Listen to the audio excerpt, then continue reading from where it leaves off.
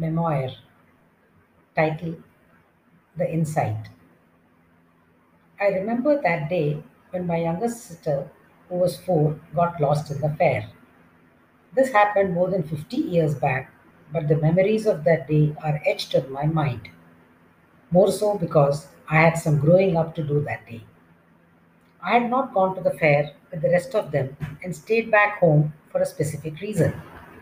I wanted the swing to myself when all of them would be away. Father had made this makeshift swing on our front veranda just 2 days back, and the novelty had not yet worn off. This was the annual fair that was held in the huge ground on the banks of the river Gomati in Lucknow.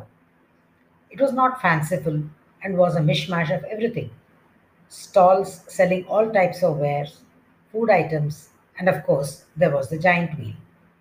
The locals, as well as people from nearby villages, thronged to the fair. This was the India of the 1960s. My father had taken all my siblings, two sisters and a brother, to the fair. I had insisted that I wanted to remain at home, declaring that fairs are too crowded and boring in general. My parents were a little surprised, and so was my elder sister. I was always the most eager one whenever an outing was suggested. My father was, by and large, patient with the four of us and very involved in our upbringing. He took us on outings every weekend to the zoo or circus or the residency gardens. Sometimes it was only to the grocery stores. He never regarded taking along four small children to crowded places as burdensome.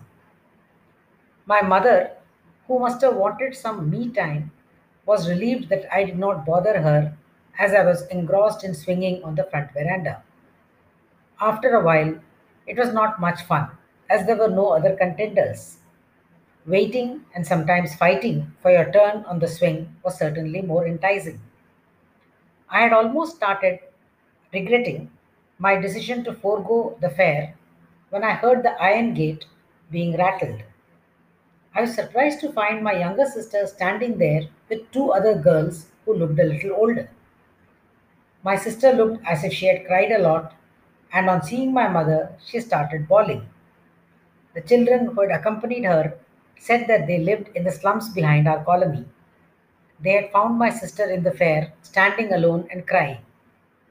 Surmising that she must have been lost, they asked her who she was with, what her name was, and where she lived. Luckily, my sister was able to tell them the name of the colony where we lived.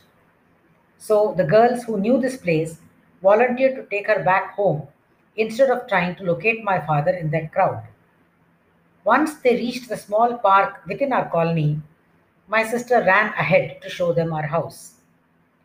My mother was relieved that she was safe, but kept worrying about my father, who must be still at the fair searching for her.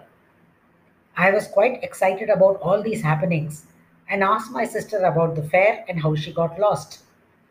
I do not know how a 4-year-old recounted what had happened to a 7-year-old, but what she told me was corroborated by my father's version. It appeared that she wanted a toy kitchen set, but my father said it was not a good one and moved ahead. She lingered back to have another look at the object of desire, and when she looked up, they were gone and nowhere to be seen in that crowd. It was getting dark, and there was still no sign of my father. While my mother was getting worried, I was waiting with excitement to see what my father's reaction would be when he comes home and finds that my sister has already reached home safely. I wanted to be the first to tell him. They returned very late. I clearly remember my father's face as he tried to break the news to my mother that their child was lost. He had come back home to leave the other two children before going back to search for her again.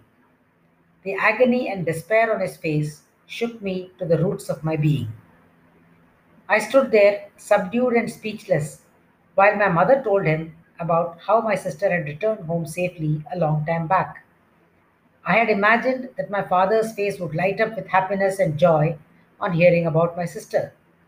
Instead, I saw his face crumble with overwhelming emotions.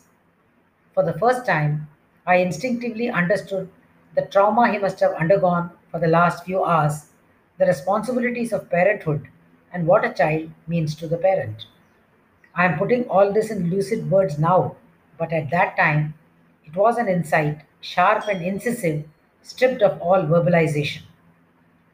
Even now, when memories of that evening and night surface, I break into a cold sweat, thinking about him searching for hours for the lost child in the crowd, holding on to the other two with him, and eventually picking up courage to return home to tell my mother that he has to go back and search for her still. The resilient person that he was, I found him at his natural self by the time we sat down for dinner that night. Also, our outings continued with all four of us in tow.